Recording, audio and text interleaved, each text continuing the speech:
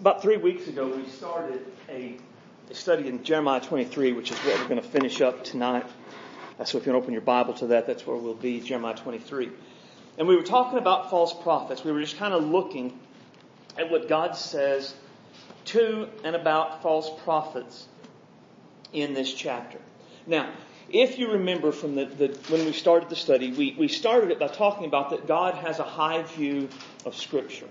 Right? So, and we'll just review some of this. For instance, we're told that in the New Testament, Paul writes, "For this cause we thank God without ceasing, because when you received the word of God, which you heard of us, you received it not as the word of men, but as it is in truth, the word of God, which effectively worketh also in you that believe." Right? So Paul went and he shared the gospel. He preached them things that God had showed him, and he said they received it as it really was, not like the word of men, but as it actually was, which was the Word of God. So God considers what we have to actually be His Word.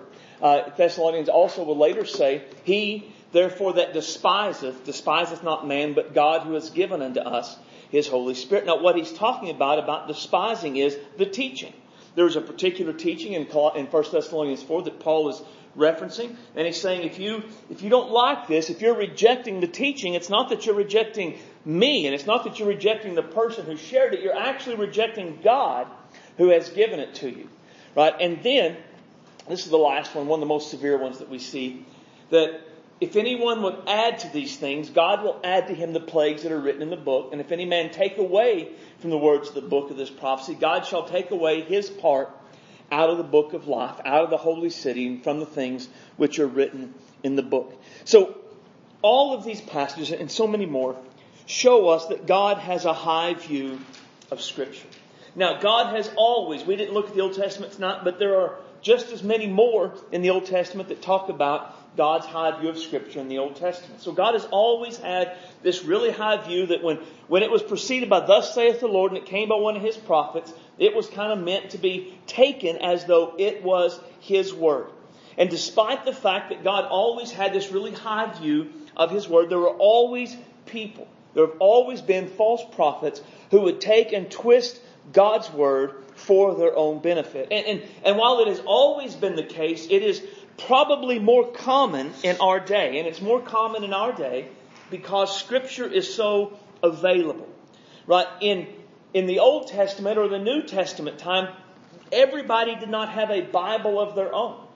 Right? Basically, if they wanted to try to deceive people, they either had to say, "I had a vision and God told me specifically," or they had to work their way up to be the person that was in charge of the synagogue or the person that was in charge of the church, where probably the only copy of Scripture was. But in our day, that's not the case. In our day, we all probably have multiple hard copies of the Bible. And if we use smartphones, we probably have at least one Bible app on there that gives us access to every translation of Scripture known to mankind. So the accessibility of God's Word, while this is such a blessing that we have, it also makes it far easier for someone to set them up as an authority, for someone to begin to say, "I know what the Bible really means. You should listen to what I have to say. My view is correct and everything you've ever heard before was wrong." And then you add to that social media and blogging and vlogging and all of the things like that, where people have access to just put their ideas and their thoughts out where the whole world can hear them or see them. And what you have is a really good recipe for people to twist and distort God's Word and to make false prophets just abound in our world today. Yet, God's view of Scripture has not changed. His view is just as high as it always has been. And this matters because, as we're going to see in Jeremiah, God has much to say to those who would twist Scripture and lead others astray. Look at Jeremiah 23, and we're just going to read just a few verses here. Verses 9 through 11. "For mine heart within me is broken because of the prophets. All my bones shake. I'm like a drunken man and like a man whom wine has overcome. Because of the Lord, because of the words of His holiness. For the land is full of adulterers, and because of swearing, the land mourneth. The pleasant places of the wilderness are dried up, and their course is evil, and their force is not right. For both prophet and priest are profane. Yes, in my house I have found their wickedness, saith the Lord. So both prophet and priest are profane. So false prophets abound. And that's the title of our message. Let's pray real quick. Father, we love you. Guide us as we look at your word. Help us to take it to heart. Help us to be sure that we examine teachers, Lord, all teachers, to make sure that what they're teaching is true. Let us test it against the Scripture and make sure that what someone says truly is, thus saith the Lord. Guide us in our own hearts and in our own lives to be sure that when we share the word, when we teach the word, we are being faithful to it as well. Give me clarity of thought tonight. Give me clarity of speech. Fill me with your Spirit. Use me for your glory. Help us to be a church, Lord, that is firm on the truth of the word, firm on the fact that the Bible is your authority, and that's what everything has to come back to. We ask this in Jesus' name for His sake. Amen. Right, so false prophets have always been around, and they can be hard to spot. Jesus said that they could be like wolves in sheep's clothing, meaning that they would do everything they could to appear Christian. Now, last time what we looked at were the characteristics of a false prophet. And I want to just cover that, and it will be quick, despite how long it may look on the paper there. Just quickly, these are the characteristics of the false prophets. If you weren't here last time, you can take those down. But false prophets speak from false authorities, right? So look at verse 13. God says, as I have seen folly in the prophets of Samaria, they prophesy in Baal and cause my people to err. In verse 16, it says, hearken not unto the words of the prophets that prophesy unto you, that make you vain. They speak a vision of their own heart and not of the mouth of the Lord. And then in verse 26, it says, how long shall this be in the heart of the prophets that prophesy lies? Yea, they are prophets of deceit of their own heart. So when we see the characteristic of a false prophet is, what's the authority for their teaching? Where does it come from? Does it come from Scripture, or does it come from somewhere else? Now, two common false authorities in our day are personal dreams, personal visions, and personal revelations. It is not uncommon among a certain segment in Christian culture for people to stand up in front of a group and say, not really use their Bible, just kind of leave it, set that down, and just begin to say, this morning as I was praying, the Lord began to speak to me. And here's what the Lord showed me. Or last night, while I was asleep, the Lord gave me this dream. And here's what this dream means for us. Or God showed me something that no one has ever seen or heard or known before. Right? And all of that, what you're finding is the Scripture is not the foundation. It is their personal dreams, their personal visions, their personal revelations. The other false authority that people use today are their feelings, their heart, or their natural mind. This one is also very common in a particular segment of subculture of Christianity, is people just to say, well, that truth hurts my feelings and it makes me feel bad. And because it hurts my feelings and makes me feel bad, it can't really possibly be of God. Or I know in my own heart that there's just no way that God would care about that. Or their natural mind, does it really make sense to you that God would care about, or God would be like, or God would act like? And again, it's the same thing as the personal dreams, visions, and revelations. That the Bible's not the authority. It is something else. And so we should always push away from people like that. Secondly, false prophets lead people astray. Right at the end of verse 13, it says these false prophets caused my people to err. Right? And we'll talk more about this in a little bit. But false prophets don't just cause people to think in a new way about an old truth. They actively lead people away from God, away from Jesus, and away from salvation. Right? We see that false prophets live sinful lives. It says in verse 14 that they commit adultery. When you read in the Bible what it has to say about false prophets, there are typically two types of sin that are most common in their lives. There is some form of sexual sin, and there is the sin of covetousness. False prophets, false teaching often is a way to excuse a sinful life, or it is a way to make merchandise of other people. False prophets strengthen people in sin. Right? It also says in verse 14 that because of the false prophets that they strengthen the hands of evildoers, that none returneth from his wickedness. They are all of them as to me as to Sodom, as the inhabitants thereof as Gomorrah. Right? So the people that live in sin, the false prophets go to them and say, your sin's okay. God is okay with it. There's no need to repent. There's no need to turn back. God is fine with how you're living and what you're doing. Yet if Scripture calls something a sin, it's a sin. And anyone who says differently is a false prophet. False prophets give a false hope. It says in verse 16 that we're not to listen to the false prophets because they make you vain. And then verse 17, that they say to those that despise God, the Lord hath said, ye shall have peace. And they say unto every one that walketh after the imagination of his own heart, no evil shall come upon you. Again, they strengthen them in their sins. They don't turn back, and they tell them you're going to be fine. When you die and stand before the Lord, you're going to hear, well done, thou good and faithful servant. It is a false hope. Again, we'll talk about this more in a minute. But the reality is, false teachers do not make genuine converts to Christianity. Right? If someone is truly a false prophet and someone turns to go into that and believes in that teaching, that person is not saved. They are given a false hope and they are still condemned and under the judgment of God. And then finally, false prophets steal God's word. If you look at verse 27, it says that they cause people to forget my name by their dreams, which they tell every man and his neighbor. So they cause people to forget what God has said and what God is like through their own visions and their own dreams. And then in verse 30, it actually says that they steal my word. Right? We should always be aware of any supposed Christian teacher who tries to push us away from Scripture, who tells us that we don't need Scripture, or who in any way minimizes the inspiration, the authority, the reliability, or the sufficiency of Scripture for our lives. They are false teachers, false prophets, who are trying to steal God's word from us because they know that if we compare what they're saying with what God has said, we're going to say, you're wrong.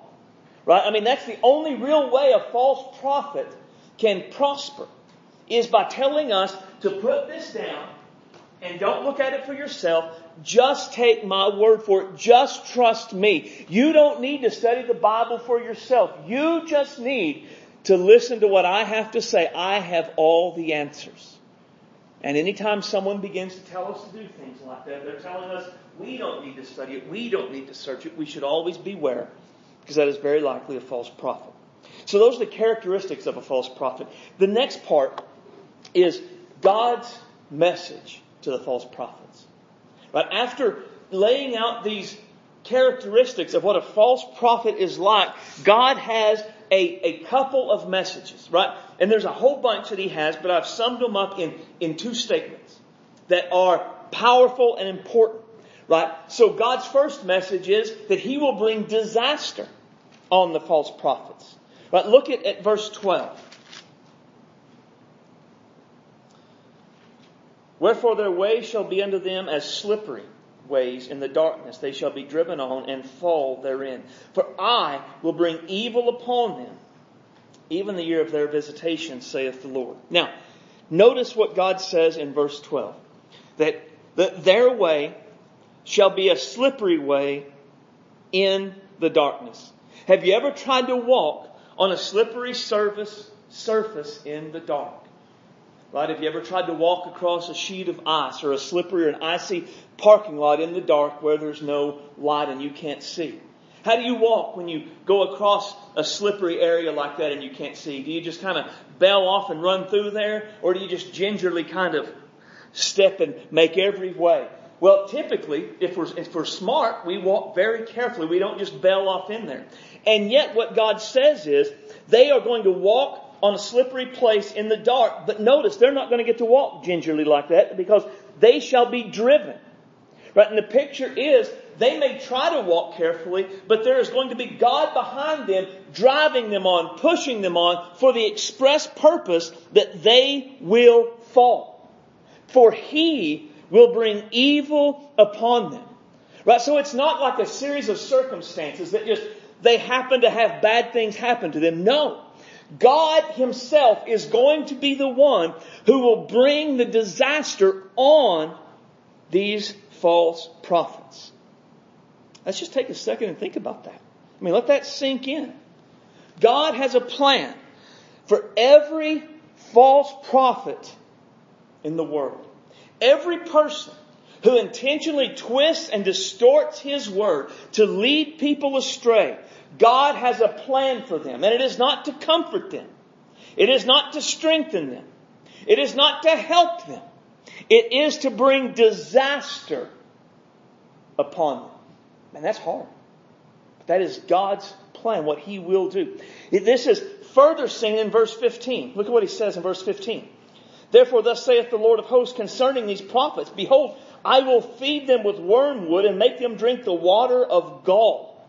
Now, the idea behind feeding them wormwood and making them drink the water of gall is really very similar. In fact, some translations may say it, but He's going to poison them so that they will die. He's going to make sure they consume poison so that they would die. This again, God is going to bring disaster upon them. God is going to bring judgment upon them. God is going to kill them. And then in verse 19 we see it again. Behold, a whirlwind of the Lord is gone forth in fury, even a grievous whirlwind, and it shall fall grievously upon the head of the wicked. God would pour out His fury on the wicked. In this context, the wicked would refer to the false prophets and those who embrace the false prophet's teaching. We'll get to that in just a second. But for now, God will bring judgment on false prophets. Now, Scripture repeatedly teaches this. Jude 1:13 says that blackest darkness is reserved for false teachers. Jesus talked about people facing judgment, being cast into outer darkness where there'll be weeping and gnashing of teeth. But as we see here, it's not just the false prophets who will face this judgment. It is the wicked. And the wicked, in the context of Jeremiah 23, are those who believe the false prophets' lie. They embrace that false doctrine that the false prophets are bringing, and God will bring judgment and disaster on them as well. Now, it's not just seen in Jeremiah 23. We find this all throughout the Old and New Testament. Probably the best picture is Revelation chapter 2. But in this church, there is a false prophetess there who is encouraging the people to sin and leading them astray, telling them God is okay with your sin for this reason or that reason. And in the previous verse it says that God had given, or Jesus had given them time to repent, but she hadn't repented. Now Jesus had been merciful. He had convicted her. He had sent His Spirit. He had probably sent other prophets, done things to give her time to turn from her false teaching, to turn to the truth, but she didn't. And so now Jesus was going to send judgment. Now notice what He says. I will cast her into a bed and them that commit adultery with her into great tribulation, except they repent of their deeds. And I will kill her children with death. Now, who are the children of a false prophet? They're converts. Those who had believed the teaching of this Jezebel is what he calls her. They were her children. He would kill them with death. And I think the redundancy of that is just meant to show the severity of the judgment that was coming. Now, notice, here's what's great, I think. Notice what Jesus says. I will. I will. I will. I mean, He's taken full responsibility for what He's about to do. I'm reading in Ezekiel right now, my daily Bible reading. In Ezekiel, God repeatedly says things He's going to do. I will bring judgment. I will destroy your homes. I will bring famine. I will bring death. I will kill you with a sword. I will kill you with famine. I will kill you. And I think that's really powerful for us to understand, because in our day, it is very common for people to want us to be ashamed of the fact that God brings judgment. And yet in Scripture, God is not ashamed of the judgment He brings. In fact, we don't have time, but read Lamentations, particularly Lamentations 2. And notice all of the times that when Jeremiah laments the fall and the destruction of Jerusalem, he says, you did it, God. You did this. You did this. There is not a verse in Scripture that God is ashamed of. So when it talks about that God will send a whirlwind upon them, that God will bring disaster upon them, that God will drive them so that they fall, that God will feed them with wormwood and with gall of bitterness, God is not ashamed of the fact that He is the one who will bring that judgment upon them. It is, they have set themselves up in opposition to the God of heaven.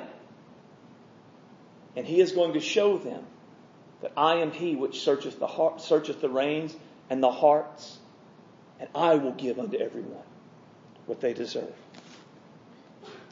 False prophets and those who believe their lies, they will face the harsh judgment of God.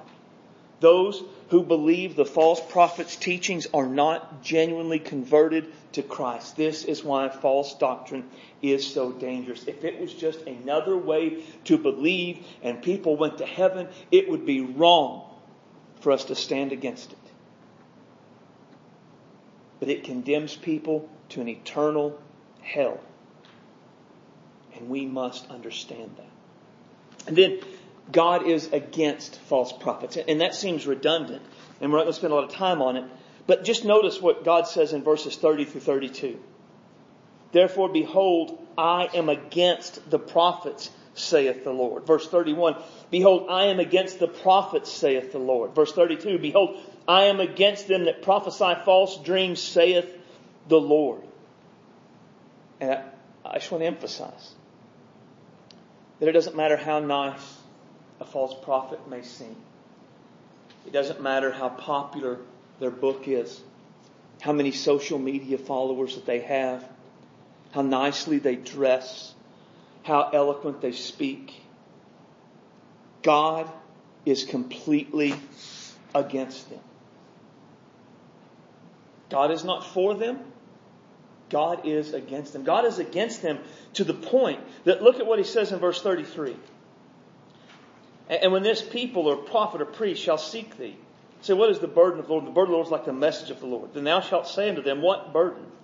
I will even forsake you, saith the Lord. But if a false prophet were to go to Jeremiah and say, hey, what's the word? What's God got to say? Jeremiah's response would be to tell them God just had a message for them of judgment. There is no good news for you. There is no good word. Look at verse 37. Thus shalt thou say to the prophet, what hath the Lord answered thee? And what hath the Lord spoken? So it pictures, they come to Him, what's the word? Well, God has forsaken you. God is going to judge you. God is going to bring disaster upon you. And they come back, what's the word? What's the word? And all Jeremiah is to say is, what's God told you already? What has God already said about your lies and your false teaching? It hasn't changed. God has no positive message for the false prophets except one of judgment that is not going to change. Lest they repent of their sin, repent of their idolatry, repent of their false teaching, as Jesus talked about here, and turn back to the Lord. God is against them, and He will never ever be for a false prophet, no matter what. All in all, Scripture has a hard message. God has a hard message for the false prophets. There is a bleak future for them and those that they deceive. So then lastly, God's conclusion. Final part is just what I would call God's conclusion. And it's, again, primarily focused for the false prophets, probably the people in Jerusalem. I would say it is a good word for us as well. And first is, be faithful with God's word. Verse 28, God says, the prophet that hath the dream, let him tell the dream. And he that hath my word, let him speak my word faithfully. What is the chaff to the wheat, saith the Lord? Is not my word as a fire, saith the Lord, and like a hammer that breaketh the rock in pieces? Those who would speak His word must speak it faithfully, and they must speak it boldly. But in part of being faithful with God's word is saying what God says. No more, no less. The message is not Jeremiah's, and it's not the prophets to alter. It is God's word, and they are to take it to the people exactly the way that God had said it. Now, my Bible reading, as I mentioned, is in Ezekiel. And over again, God tells Ezekiel that his job is not to make up the message. His job isn't to tweak the message. His job is this. You hear the message from the Lord, and then you take it and you speak to the people exactly what God says. And He tells them not to worry about their faces. Don't worry about how they respond. Don't worry about whether they hear or they don't hear. Your job is to hear what I say and then speak that exactly as I said it into the people that I send you. That is our job too. We're not prophets to the nations, but we are still witnesses for Jesus Christ. And our message, our job, is to hear the Word, to know the Word, and then to say it exactly as God has given it. Our job is not to alter the message. Our job is not to soften the message. Our job is not to make up our own message. Our job is to give the message exactly as God gives it. That's what faithfulness to God's Word demands. And I guess I would also say our job is not to not give the Word, right? So faithfulness demands that if someone were to say, let's say someone comes to you and asks about salvation, and you know they don't believe in Jesus, and you know they're not going to receive it, and just to say, oh, I can't really talk about that right now, or and you find a way to keep from telling them what the Bible says. That's not faithfulness either. Faithfulness requires us to give the message and to give it exactly as God has said it. As we've seen, God has strong words for those who add to His Word or those who take away from His Word. And if we add to it, if we take away from it, if we soften it, if we withhold it, we are not any better than the false prophets God has spoken against in Jeremiah 22. Right? A false prophet, essentially, someone who alters God's message. And if I intentionally alter it, I am no different than these people here. And everything God has said about them will certainly come to pass to me. Now, also a part of being faithful with the message, look at verse 22. Well, 21 and 22. I have not sent these prophets, yet they ran. I have not spoken to them, yet they prophesied. But if they had stood in my counsel and had caused my people to hear my words, and they should have turned them from their evil way and from the evil of their doing. Right? So if they had truly preached God's Word, a part of what they would have done is cause the people to turn from their sin and turn back to God. So a part of being faithful to God's Word, it is calling on people to obey God's Word. But if we are sharing the gospel with someone, part of being faithful to the gospel is saying you must now repent of your sins and you must believe in Jesus Christ.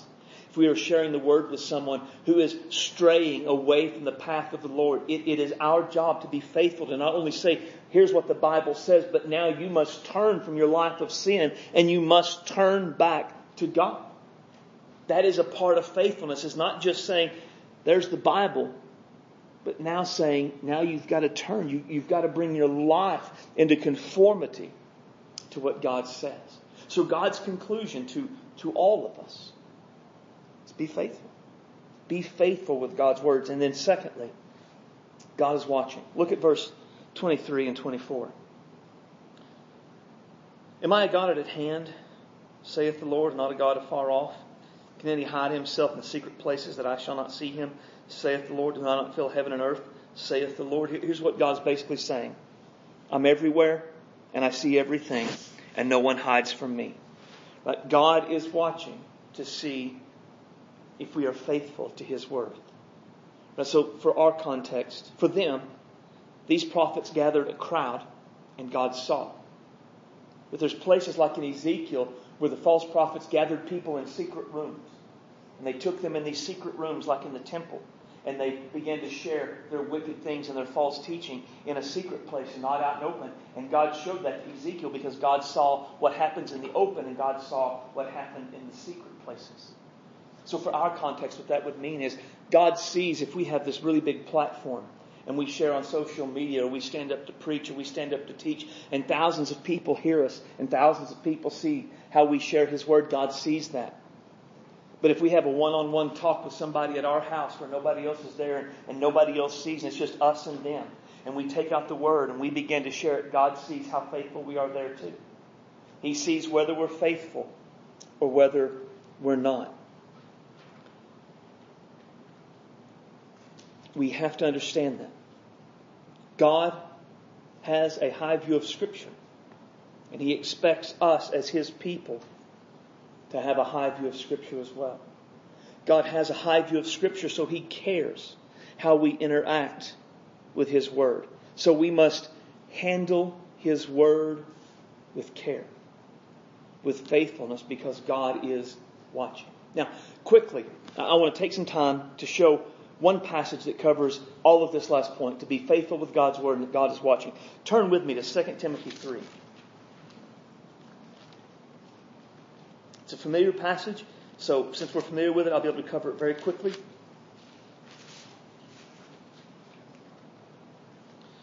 Second Timothy 3, we're going to start in verse 16.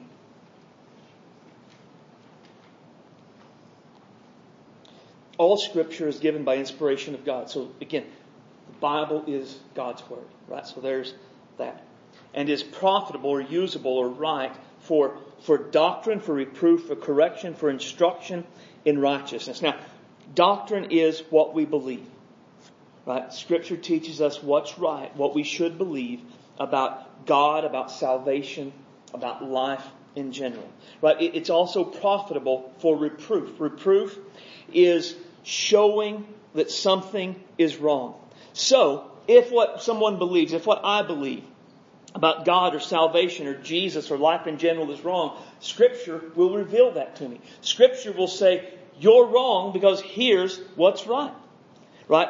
And that's a part of what Scripture is used for. It is used to show us when something is wrong. But it's also for correction. So Scripture doesn't just say, you're wrong. It also says, here's what's right. Here's what you believe, but here's what the truth is.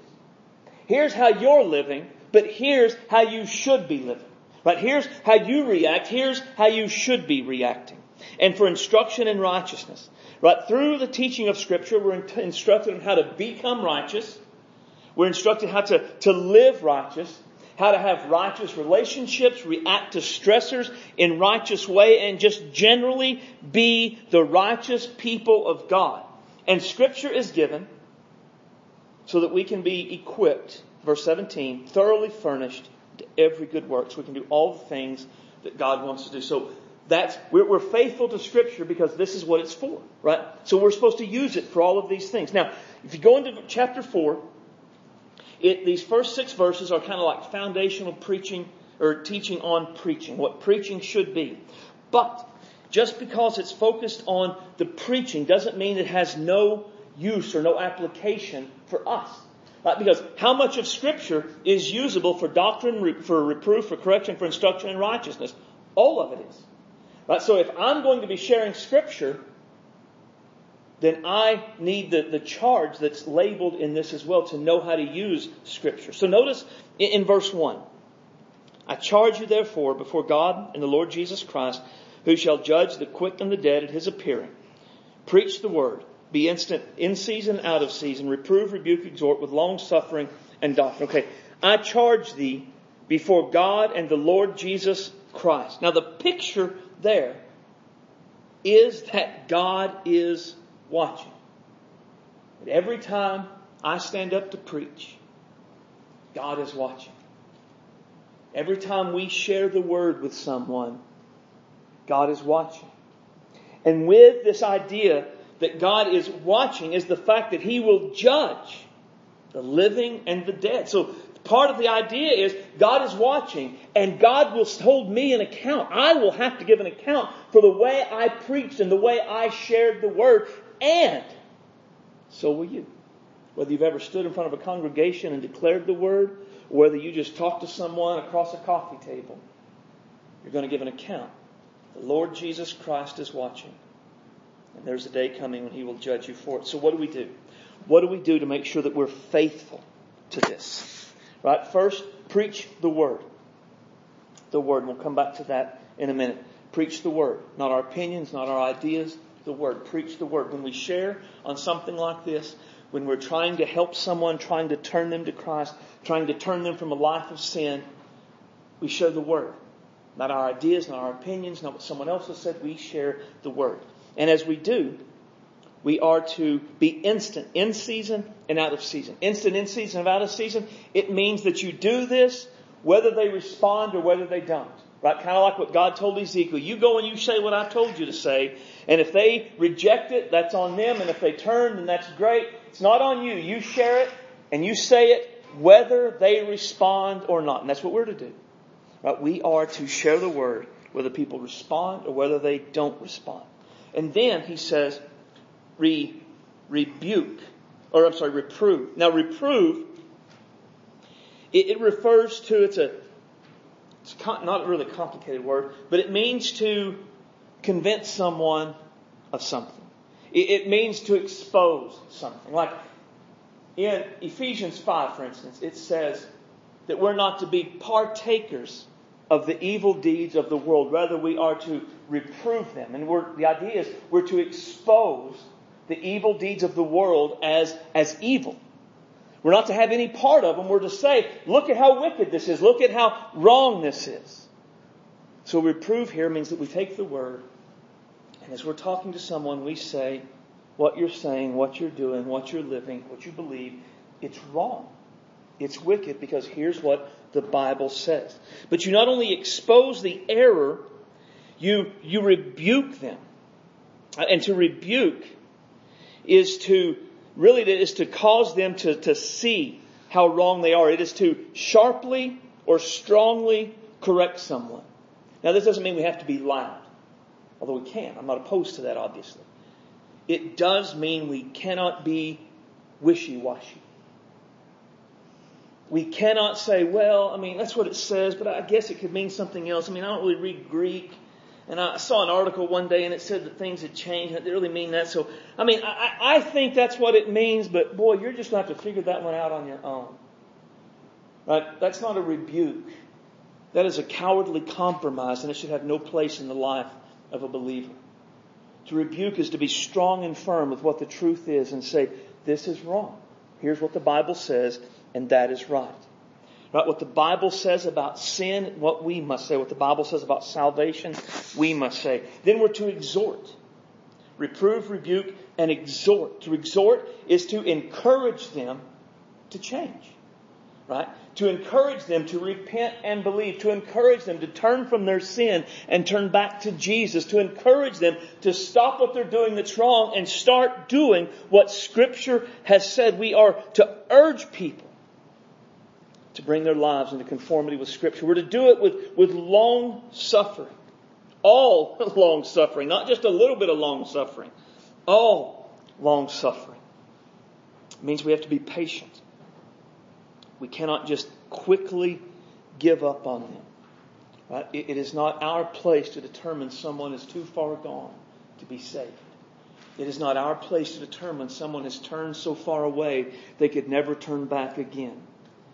I think long suffering, I don't think it means that every time we see them we have to drag out our Bible and be like, here. But I think it does mean that one, we don't give up. Two, when the opportunities arise, we share Scripture. We tell them what the Bible says. We plant seeds, we water, we do what we can, but we don't give up. And we're to do all of this with doctrine, which connects back to the idea of preach the Word. Everything we say in doing this, it has to be biblically sound. Right? Everything that we use to reprove and rebuke and exhort, it must be what the Bible says.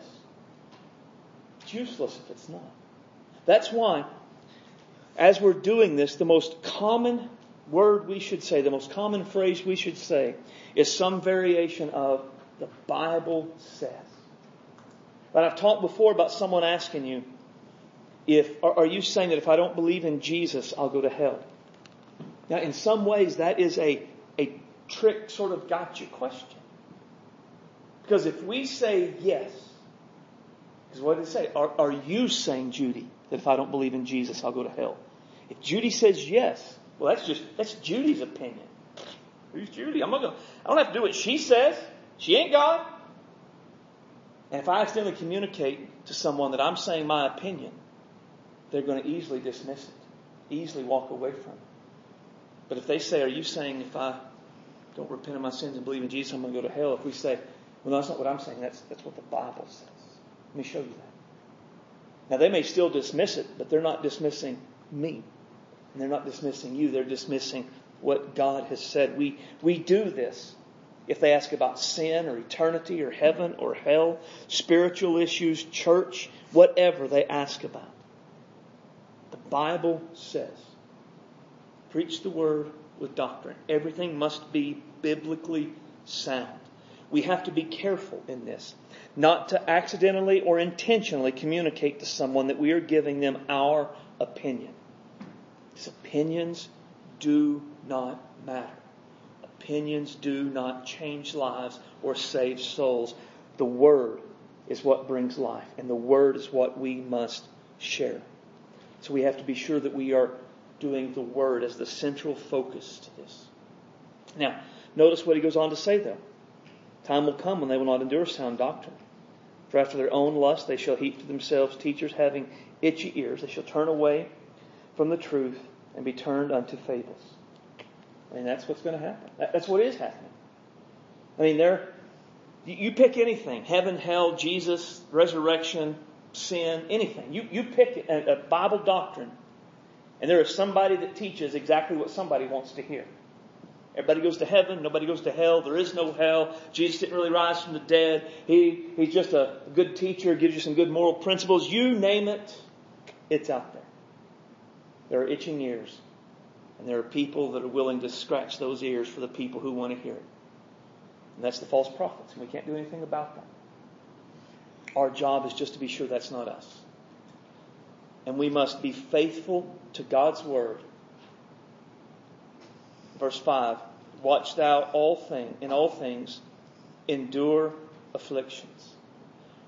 We're to be faithful to God's Word no matter the consequences. Right now, again, in America, Guyman, Oklahoma, endure afflictions isn't likely to be anything physical. It isn't likely to be anything where we lose our jobs or anything along those lines. But we might lose a relationship. We might lose a friend. We might lose the ability to, somebody just breaks us out of their life. They might. Here's the reality. God calls for us to be more faithful to Him than we are to those relationships. To be willing to lose the relationship for the sake of His Word and for the sake of the gospel. That we are absolutely called to do that. To be faithful and endure afflictions no matter what that affliction is. And that's what He expects, and He's watching. So our takeaway from this is that God has a high view of Scripture. And so must we. Our view of Scripture must match God's view of Scripture. High view of Scripture isn't overly popular in our day, but it's certainly overly needed in our day. High view of Scripture isn't necessarily seen in our affirming, yes, I believe the Bible is the Word of God. But a high view of Scripture is seen when we are faithful to the Word, regardless of the consequences. Let's pray.